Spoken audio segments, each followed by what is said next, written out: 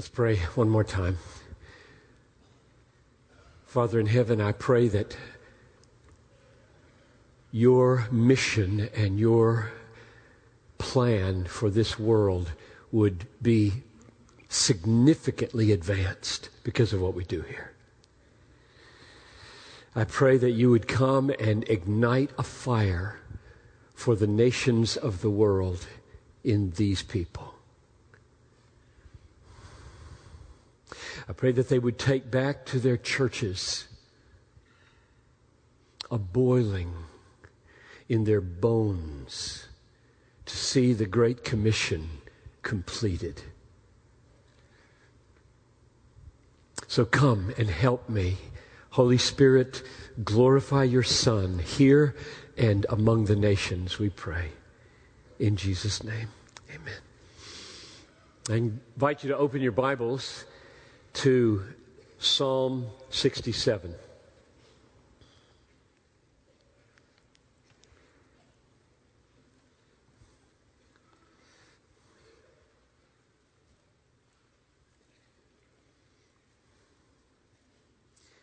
Let the nations be glad, as a title, came from this psalm, and you'll hear it. I'll read the 7 verses of this psalm. May God be gracious to us and bless us, and make his face to shine upon us, that your way may be known upon the earth, your saving power among all nations. Let the peoples praise you, O God. Let all the peoples praise you. Let the nations be glad and sing for joy, for you judge the peoples with equity and guide the nations upon earth. Let the peoples praise you, O God. Let all the peoples praise you. The earth has yielded its increase. God our God shall bless us. God shall bless us. Let all the ends of the earth fear him. Amen. So what I want to do is go back in history a few hundred years for a few minutes, then go out to the world and update us on what God has done since that historical moment, and then go into this text and listen to the word of the Lord concerning the nations of the world. So let's go back first a few hundred years. The missionary endeavor of the Protestants in England burst forth out of the soil of a very rich, Reformed Puritan theology. You remember the Puritans? They were the pastors and the teachers between 1560 and 1660 who wanted to purify the Church of England in accord with the theological and practical teachings of the Reformation. They had a view of biblical authority and God's sovereignty that produced an undaunted hope for the world. They were deeply stirred with a passion for God's coming kingdom. They really believed in Psalm 86, 8 and 9. It goes like this. There is none like you among the gods, O Lord, nor are there any works like yours. All the nations that you have made shall come and bow down before you, O Lord. They shall glorify your name. They were gripped by this total confidence that one day God would take possession of all the nations and they would bow before him. It was a tremendous confidence in their hearts, and that was the confidence that gave birth to the modern missionary movement. But the Puritans were 150 years before the modern missionary movement, and we usually think of the modern missionary movement beginning with William Carey, 1792. But there were things happening among the Puritans with regard to missions 150 years before this. I'm going to give you a glimpse of one of those people, namely John Eliot. in America. Between the years 1627 and 1640, so we're 150 years earlier, between 1627 and 1640, 15,000 people, most of them Puritans, emigrated from England to America. On the seal, I don't know if you knew this or not, but on the seal of the Massachusetts Bay Colony, there was a picture of a Native American. And out of his mouth, like this, written, coming out of his mouth, were the words of Acts 16, verse 9, "Come over to Macedonia and help us."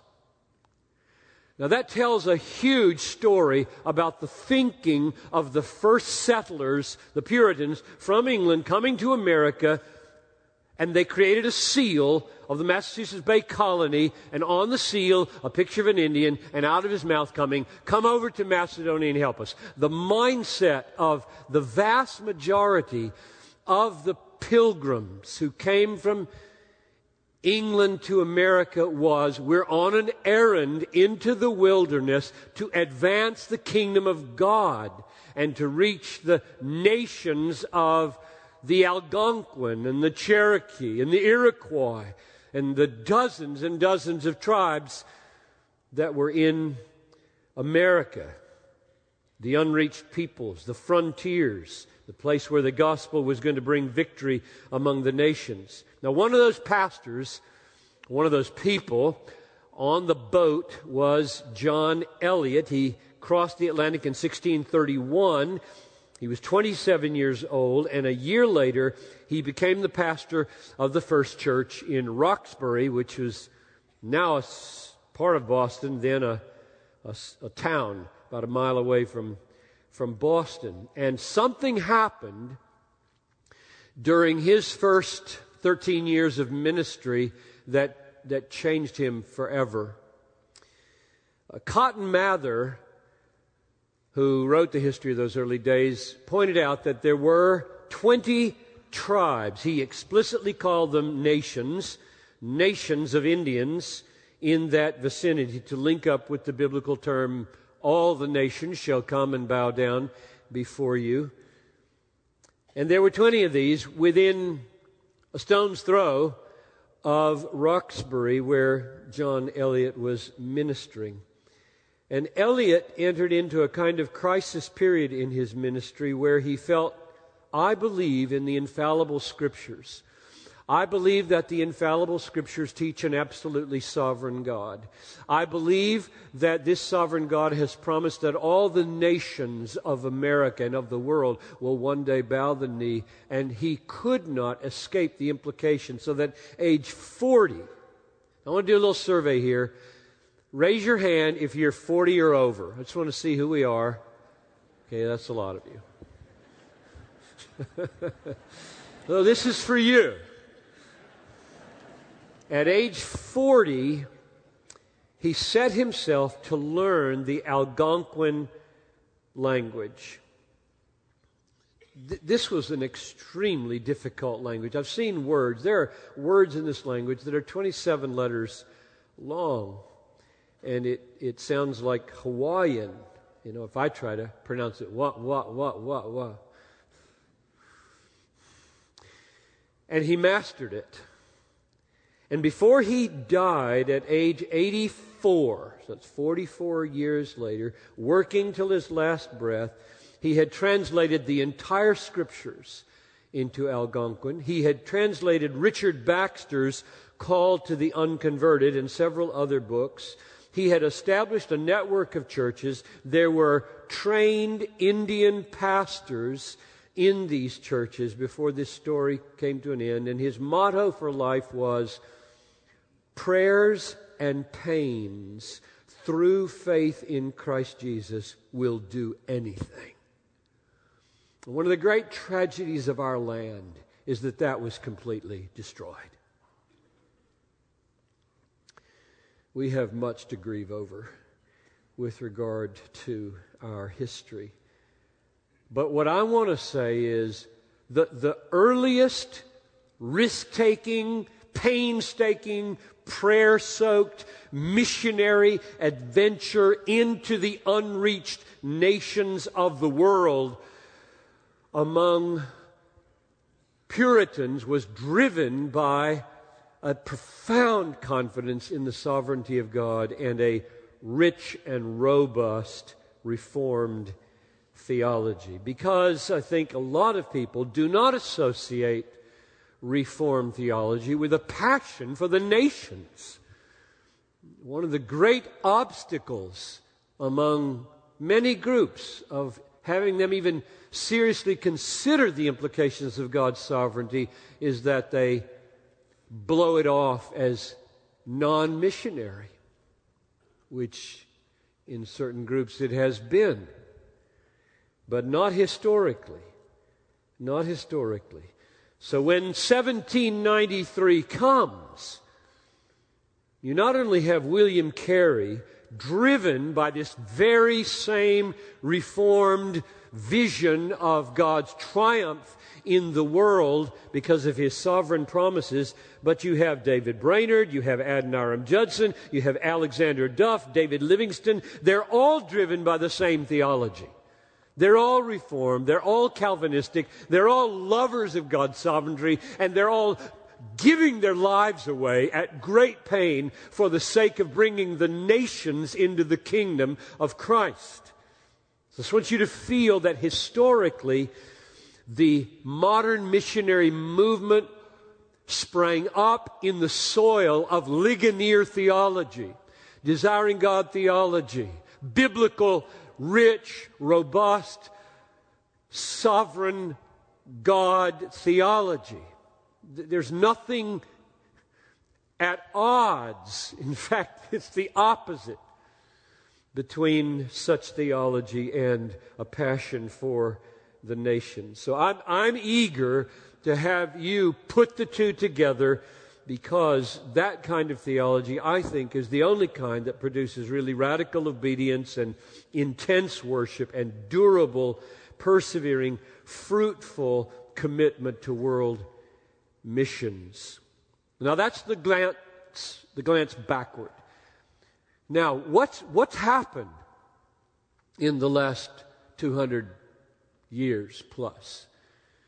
Let's look out for a moment, and if you're not aware of what I'm about to say, I hope you will purchase, for example, Philip Jenkins' books on the situation now.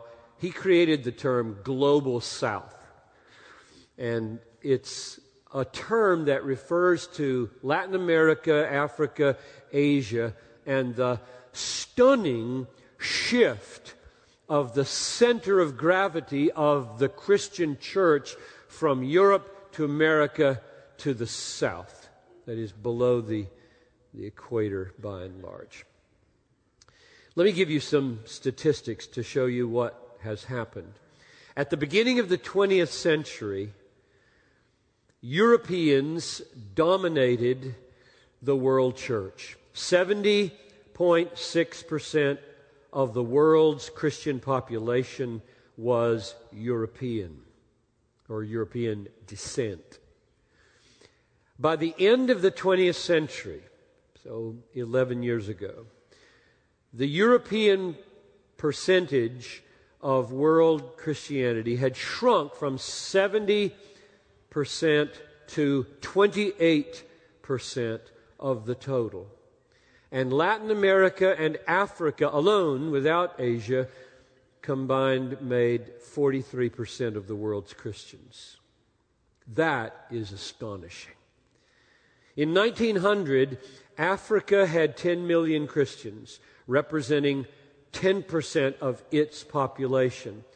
100 years later, the year 2000, this figure had grown to 360 million from 10 million, representing half of the continent's population.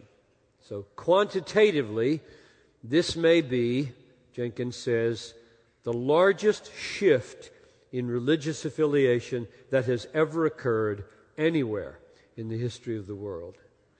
Mark Noel has a new book called The New Shape of World Christianity, published 2009. I recommend it. Here are some excerpts. The number of practicing Christians in China may be approaching the number in the United States. Live bodies in church are far more numerous in Kenya than in Canada. More believers worship together in church Sunday by Sunday in Nagaland than in Norway. More Christian workers from Brazil are active in cross-cultural ministry outside their homeland than those from Britain and Canada put together. Last Sunday, more Christian believers attended church in China than in all of so-called Christian Europe. This past Sunday, more Anglicans attended church in each of Kenya, South Africa, Tanzania, and Uganda than did Anglicans in Britain and Canada and Episcopalians in the United States combined. Last Sunday, more Presbyterians were in church in Ghana than in Scotland. How would John Knox feel about that? This past week in Great Britain, at least 15,000 Christian foreign missionaries were hard at work evangelizing the local British. Most of these missionaries from Africa and Asia. In a word, to quote Noel, in a word, the Christian church has experienced a larger geographical redistribution in the last 50 years than in any comparable period in history, with the exception of the very earliest years of church history. So take a deep breath and let those things sink in of what God is up to in these days. When you hear statistics like that, be careful that you do not draw false inferences like the day of missions or the day of Western missions is over. There are people talking that way, and it is horrific, I think.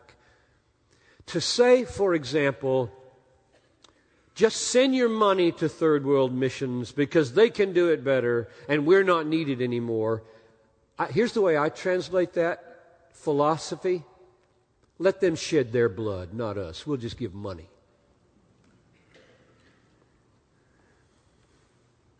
We nice, comfortable, secure Americans, we'll just send our money and then go to Disney World. We're not going to put our necks on the line anymore in Saudi Arabia or North India or Thailand or Myanmar or Indonesia. It is not only theologically and spiritually evil to think that way, it is missiologically mistaken, because it is, number one, not true that there are third world Christians in all the people groups that need to be reached, because the meaning of unreached is that they aren't there.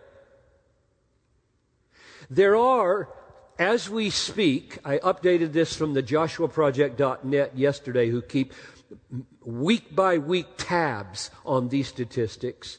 There are, as we speak, 6,872 unreached peoples. Now you can go to their website, joshuaproject.net, to see the precise definition of unreached, representing 41% of the population of the world in those peoples. That's out of a total of peoples. This is ethno-linguistic, unique things that the Bible calls nations. You were slain, and by your blood You ransomed people for God from every tribe, tongue, people, nation. Those four things overlap and are hard to define, but they are not countries. The 221 some countries of the world is not what that's talking about. That's Hittites, Jebusites, Cherokee, Iroquois, Hausa, Fulani. There are 16,000 plus peoples like this around the world, and 6,872 of them with so few Christians or none that they cannot evangelize themselves. There's nobody to send money to. And the second reason it's missiologically flawed is that it isn't obvious that strategically and tactically the nearer tribes who are Christianized can reach the neighboring peoples because of age-old hostilities which a person from Brazil might overcome in Indonesia. It's not obvious. Let God be God here. If your heart burns in this message, this is what I've dreamed of all my life. I just needed somebody to push me over the edge. I'm here to do that. So that you leave wherever you are and spend the rest of your days from age 70 to 80 in Indonesia. Or 40 to 90. Or wherever.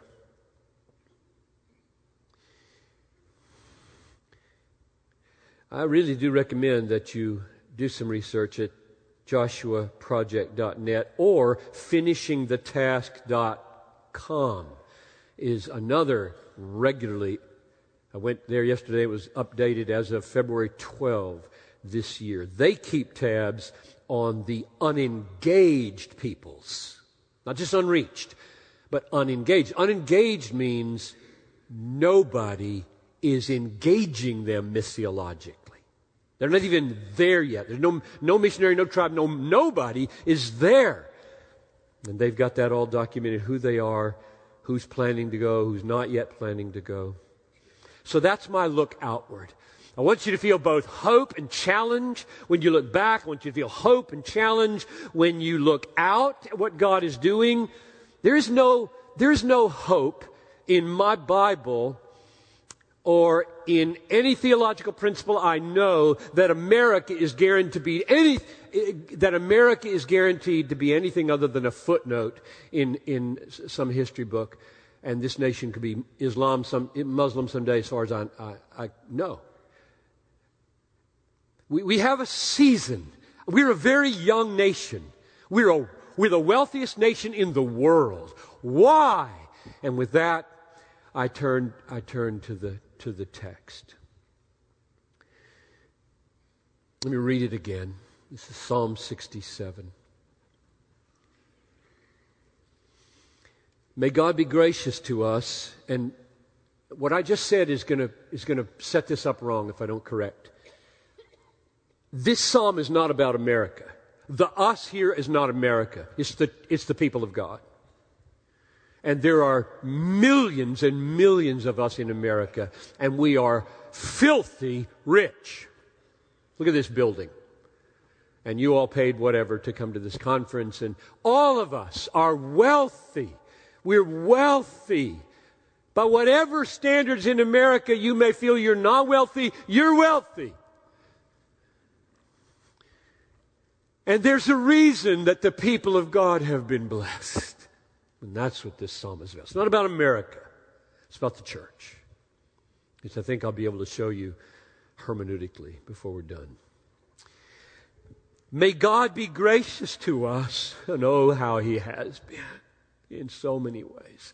May God be gracious to us and bless us and make His face to shine upon us, that your way may be known upon the earth.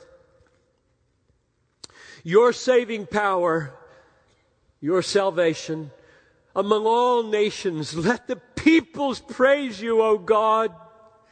Let all the peoples praise you.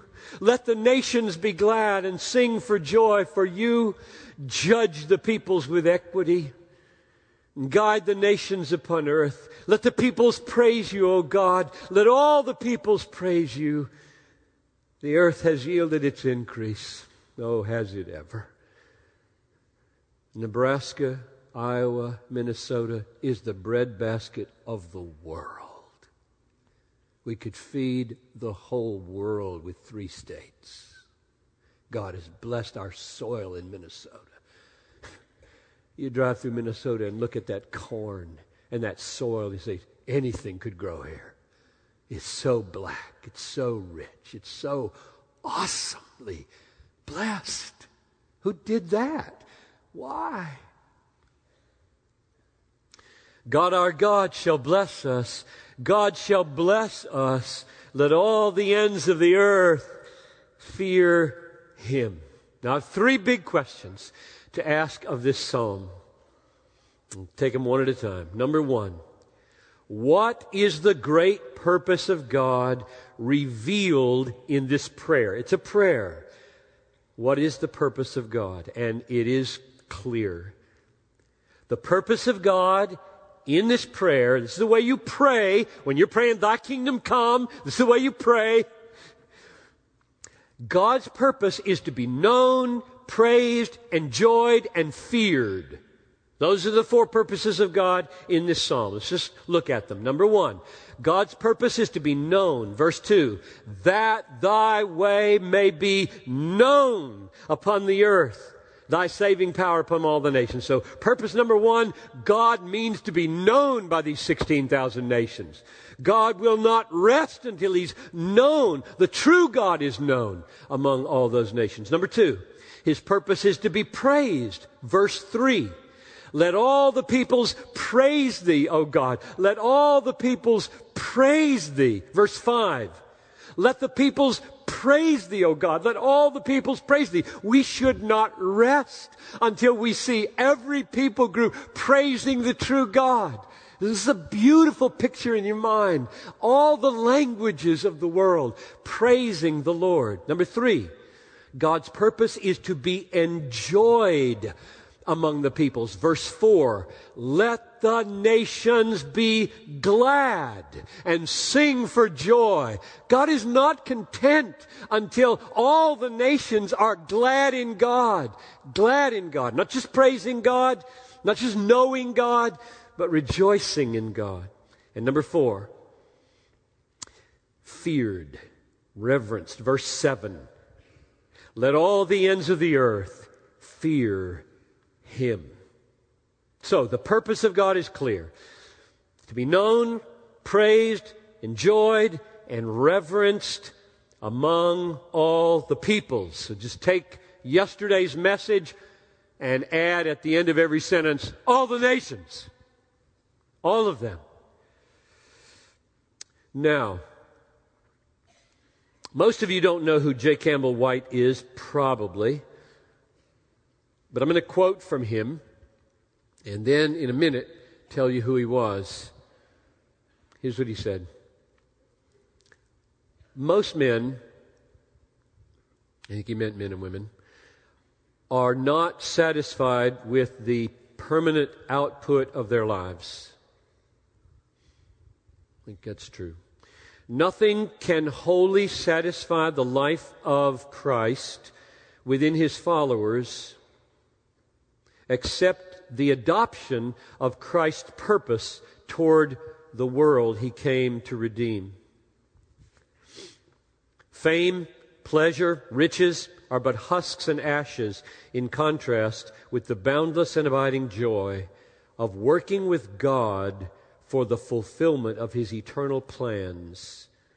The men who are putting everything into Christ's undertaking are getting out of life its sweetest and most priceless rewards. Now, I think that's implied in our text.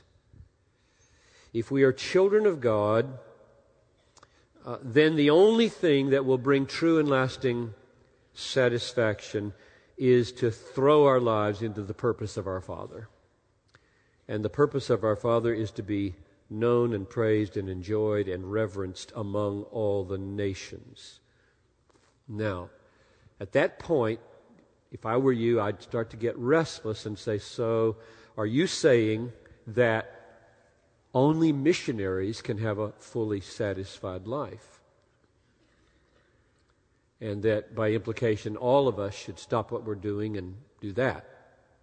That is, be a cross-cultural, home-leaving missionary. And my answer to that is no. It's a biblical no. But let's answer it first by saying who J. Campbell White was. He was not a missionary. He was a businessman. And in 1906, he and others founded the layman's missionary movement because they watched what God was doing among students, the student volunteer movement, in which thousands of young people were dedicating themselves to world evangelization and leaving their homes and going to the hardest places of the world to spread the gospel and plant the church. And these laymen said, we can't miss out on this. So they formed the layman's missionary movement precisely to stay at home and get behind it with all their might. They wrote their mission statement like this: investigation, agitation, and organization. The investigation by laymen of missionary conditions, the agitation of laymen for adequate missionary policy, the organization of laymen to cooperate with the ministries and missionary boards in enlisting the whole church in its supreme and saving work for the world. That's the way J. Campbell White was thinking. So, when I say, by implication, this psalm is saying, and J. Campbell White is articulating, that you just can't rest until you're engaged with this. I don't mean you're a goer.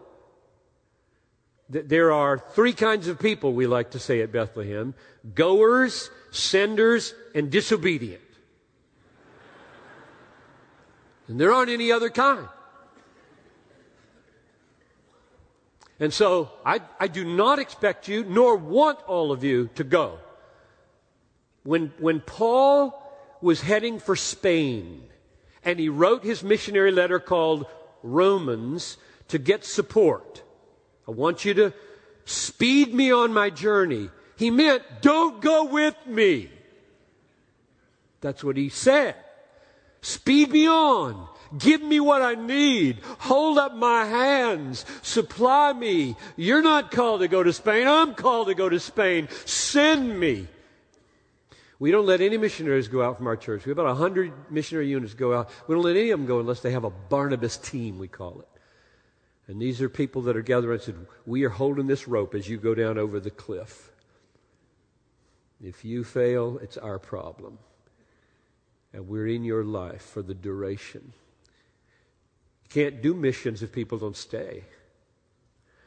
So don't hear me saying that. But I am calling for engagement. Thinking, study, investigation, organization, agitation kind of engagement in your local church. For who's the advocate there for the unreached peoples? Not just vague missions like send some kids to Haiti. I'm talking unreached peoples that don't have anything and are in places, all of which today don't want you to come. Almost. The hardest places that are left are places where it's very difficult to go. But there are no closed countries. You can get in, you just can't get out.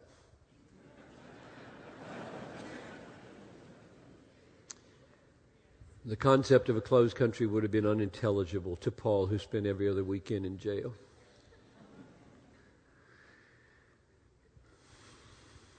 No, I don't expect all of you to go. So question number one to this text is, what's the purpose of God in this prayer? And the answer is to be known, to be praised, to be enjoyed among the peoples of the world, and to be feared. Second question,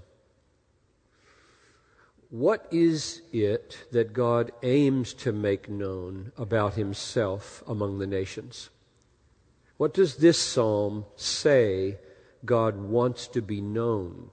If he says, I want to be known and praised, what do you want to be known and what do you want people praising you for according to this psalm?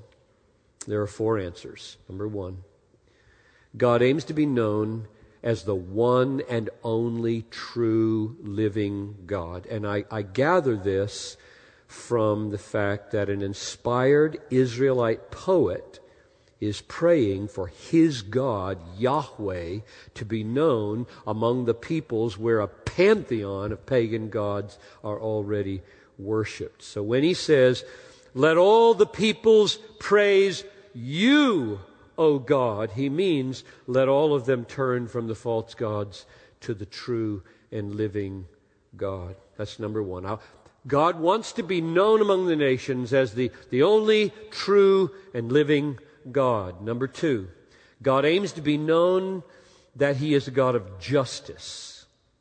And he does what's right. Look at verse 4.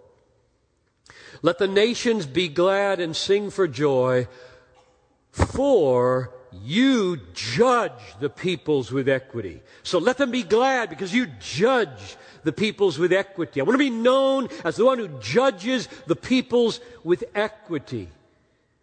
What does that mean? When the judgment of the nations comes, God will not be partial. No one will be condemned for the color of his skin. No one will be condemned for the size of his brain or the place of his birth. No bribes will be taken or considered. No sophisticated plea bargaining from any people group whatsoever. All will proceed on the basis of impeccable righteousness. Let this be known to all the peoples of the earth. They will stand on equal footing with every other nation before God, including Israel, and they will all be judged by one standard of justice, God. His truth in revelation generally, if they have that, or specially, if they have had that. God is a God of equity. He's a God of justice. And he wants to be known among the nations that he's that kind of God. Number 3, God aims to be known that he's a God of sovereign power. I think we Reformed people should realize we have an edge with Islam. Wimpy gods are going to go nowhere in Islam. Big, strong, sovereign, all-knowing, all-controlling, evangelical, Christ-exalting God will go. We are called to engage with a people whose God, for them, is absolutely sovereign. So number 3, God aims to be known as a God of sovereign power. Verse 4, let the nations be glad and sing for joy, for you judge the peoples with equity and guide the nations upon earth. What does that mean? God guides the nations on the earth. Many nations call themselves sovereign states. Ha! The Lord laughs. He sits in heaven and laughs at the puny claims to sovereignty in rulers like Gaddafi. He laughs at their presumption and nations that think they are making their own way in the world, like the United States of America. Acts chapter 17, verse 26. Their boundaries and their time periods are determined by the Lord. He allots them all. Proverbs 21, the king's heart is a stream of water in the hand of the Lord. He turns it wherever He wills. Daniel 2:21, He removes kings and sets up kings. Daniel 4:35, He does according to His will in the hosts of heaven and among the inhabitants of the earth. None can stay His hand or say to Him, what are you doing? God aims to be known as the one who runs the world, guides the nations on the earth. They are not sovereign. One is sovereign, and He sets the destiny of every nation, and He wants them to know that. When you pray for rulers of the world, which you should do regularly according to 1 Timothy, you should pray that they know they are not God. Humble them. Humble them, O God. Bring them to their faces. Bring the President of the United States to his face. Bring Omar Gaddafi to his face before the living God. And may he say like Nebuchadnezzar, I was an ox until I discovered that God rules the nations. I ate grass. My fingernails were like eagle's claws, and I didn't know which way was up until my reason returned to me, and I knew God is God and raises up kings and puts down kings. Pray that for the nations. God wants to be known among all the rulers of the world and all the nations of the world that He guides the nations. And number 4, God aims to be known as a gracious God. This is the gospel now. God aims to be known as a gracious God. Verse 1. May God be gracious to us. Yes, it does say us at this point. And bless us and make His face to shine upon us, that Thy way may be known on the earth, Thy salvation to among all the nations. He wants to be known as a gracious God. And first, He's gracious to Israel. But why? Not only to Israel, but that His salvation may be known. And you might think, but could that mean Israel's salvation should be known? Israel is saved, you know it now. Sorry. Is that meaning here? No, it's not the meaning, because He says in verse 4, let the nations be glad. That would not make the nations glad. Like, just to inform you, the church is saved and you can go to hell. That doesn't make the nations glad. When it says that salvation may be known among all nations, He means that Israel's blessing should go to the nations and make them glad. This is the old Puritan hope. These 4 great truths about God. There is one true and living God. He is infinitely just and holy. He is sovereign over all the nations, and He is gracious to all who will believe. And that's what He wants to be known among all the nations of the world.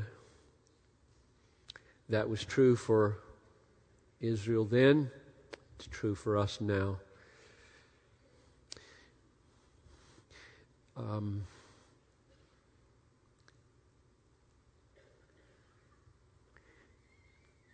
Question number 3. Why does God bless His people? Make His face to shine upon them? That's us now. I'm going to argue. And the answer is really clear. You know, I said yesterday, my favorite phrase in the Bible is in order that, because I'm a purpose guy. Just got to know. I've got to know why blessings would come to John Piper. Born into a Christian home. I could have been born into a Hindu home. My parents never wanted for a meal. I had what I regard as the best education I could have had at every step of the way. I got a job without having to have a year of unemployment after I finished school. And God has blessed Bethlehem. And what? Why? What's the point of all the blessing? It's here. May God be gracious to us. It's not wrong to pray that. You ought to pray that. and bless us every way. Got no problem. Make as much money as you can. Just live on a tenth of it, or whatever. Just keep it simple and give the rest away. Invest, invest, invest, invest.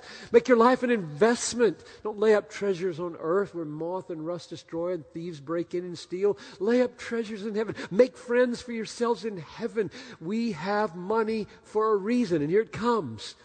May God be gracious to us and bless us and make His face shine on us. That, there it is, a little shortened form, that your way may be known on the earth, your saving power. God has blessed us for the sake of the world.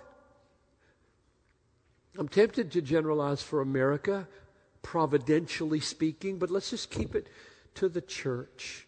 And here's the hermeneutical movement. Said I would try to help you hermeneutically get from this psalm to your local church. Genesis chapter 12, verses 2 and 3 is the promise behind this prayer. This is a prayer that God would bless Israel for the sake of the nations. Now, Genesis 12 is behind that here, and you know these verses. I'll read them to you.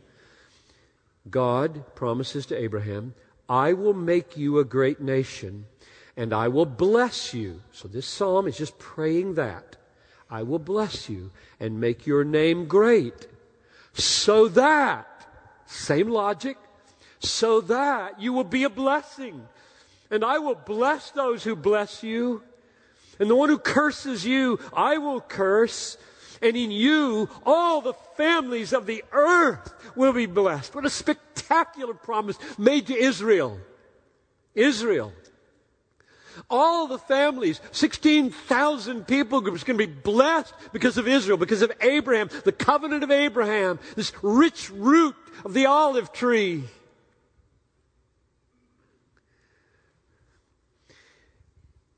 This promise is picked up in Isaiah 49, verse 6. I will give you, Israel, I will give you as a light to the nations, that my salvation may reach to the end of the earth. And where is that quoted in the New Testament? It's quoted by Paul and Barnabas in Acts 13:47 as their mission when they're kicked out of the synagogue. They quote Isaiah 49:6, which is picking up on Genesis 12, 2 and 3, which is prayed in Psalm 67. And their point is the church's mission to the Gentiles, the nations, is the extension of the Abrahamic covenant to those for whom it was intended. Who are the children of Abraham? Those who have the faith of Abraham are the children of Abraham. Wild olive branches are all over the world ready to be grafted in to this magnificent tree to which you, Johnny-come-latelys, were grafted in. When the branches were broken off until the full number of the Gentiles come in. And when they come in, all Israel will be saved. This is what we're after. We want to see this thing wrapped up, and it's wrapped up through world missions. This gospel will be preached as a testimony to all the nations, and then the end will come. It's what we want. It's what we pray for. Hallowed be your name. Your kingdom come. Your will be done on the earth the way the angels do it in heaven, perfectly, totally. So my closing stress is that the reason we're blessed is in the little word that in verse 2 of Psalm 67. May God be gracious to us and bless us and make His face shine on us, that your way may be known. So I just think every time you reach into your pocket and pull out this thing, or into your purse and find one of these, which you say, why? Why? Why does these keep coming into my life? Buying me a house and car and food. And that you will now think, among all the other right things to do with your money, this is one huge thing. Blessing is on the church in America for the sake of the nations. And even though the center of gravity has moved from Europe to America and now to the global south, my prayer is, I'm in God's face about this. No! No, no, no, no, no. The church in North America will not be left behind in this process. We will not hand over our mission to the global south. Don't leave us.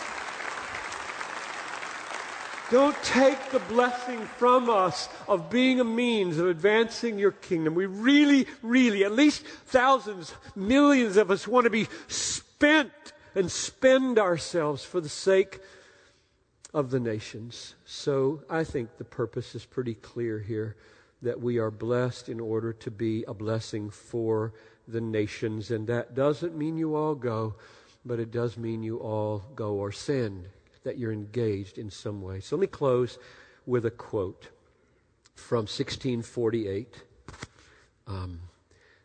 This is written by the Parliament concerning the Indian peoples of New England, Parliament of England. The utmost ends of the earth are designed and promised to be in time the possessions of Christ. The ends of the earth shall see His glory, and the kingdoms of the world shall become the kingdoms of the Lord and of His Christ. And if the dawn of the morning be so delightful, what will be the clear day? If some beginnings be so full of joy, what will it be when God shall perform His whole work, when the whole earth shall be full of the knowledge of the Lord as the waters cover the sea, and east and west shall sing together the song of the Lamb. God is going to get this done. So I just encourage you, don't miss out. Join this invincible purpose of God. So Father, I pray now that you would move in power, and you would awaken in this room and all these people touch a passion for your supremacy in all things, for the joy of all peoples.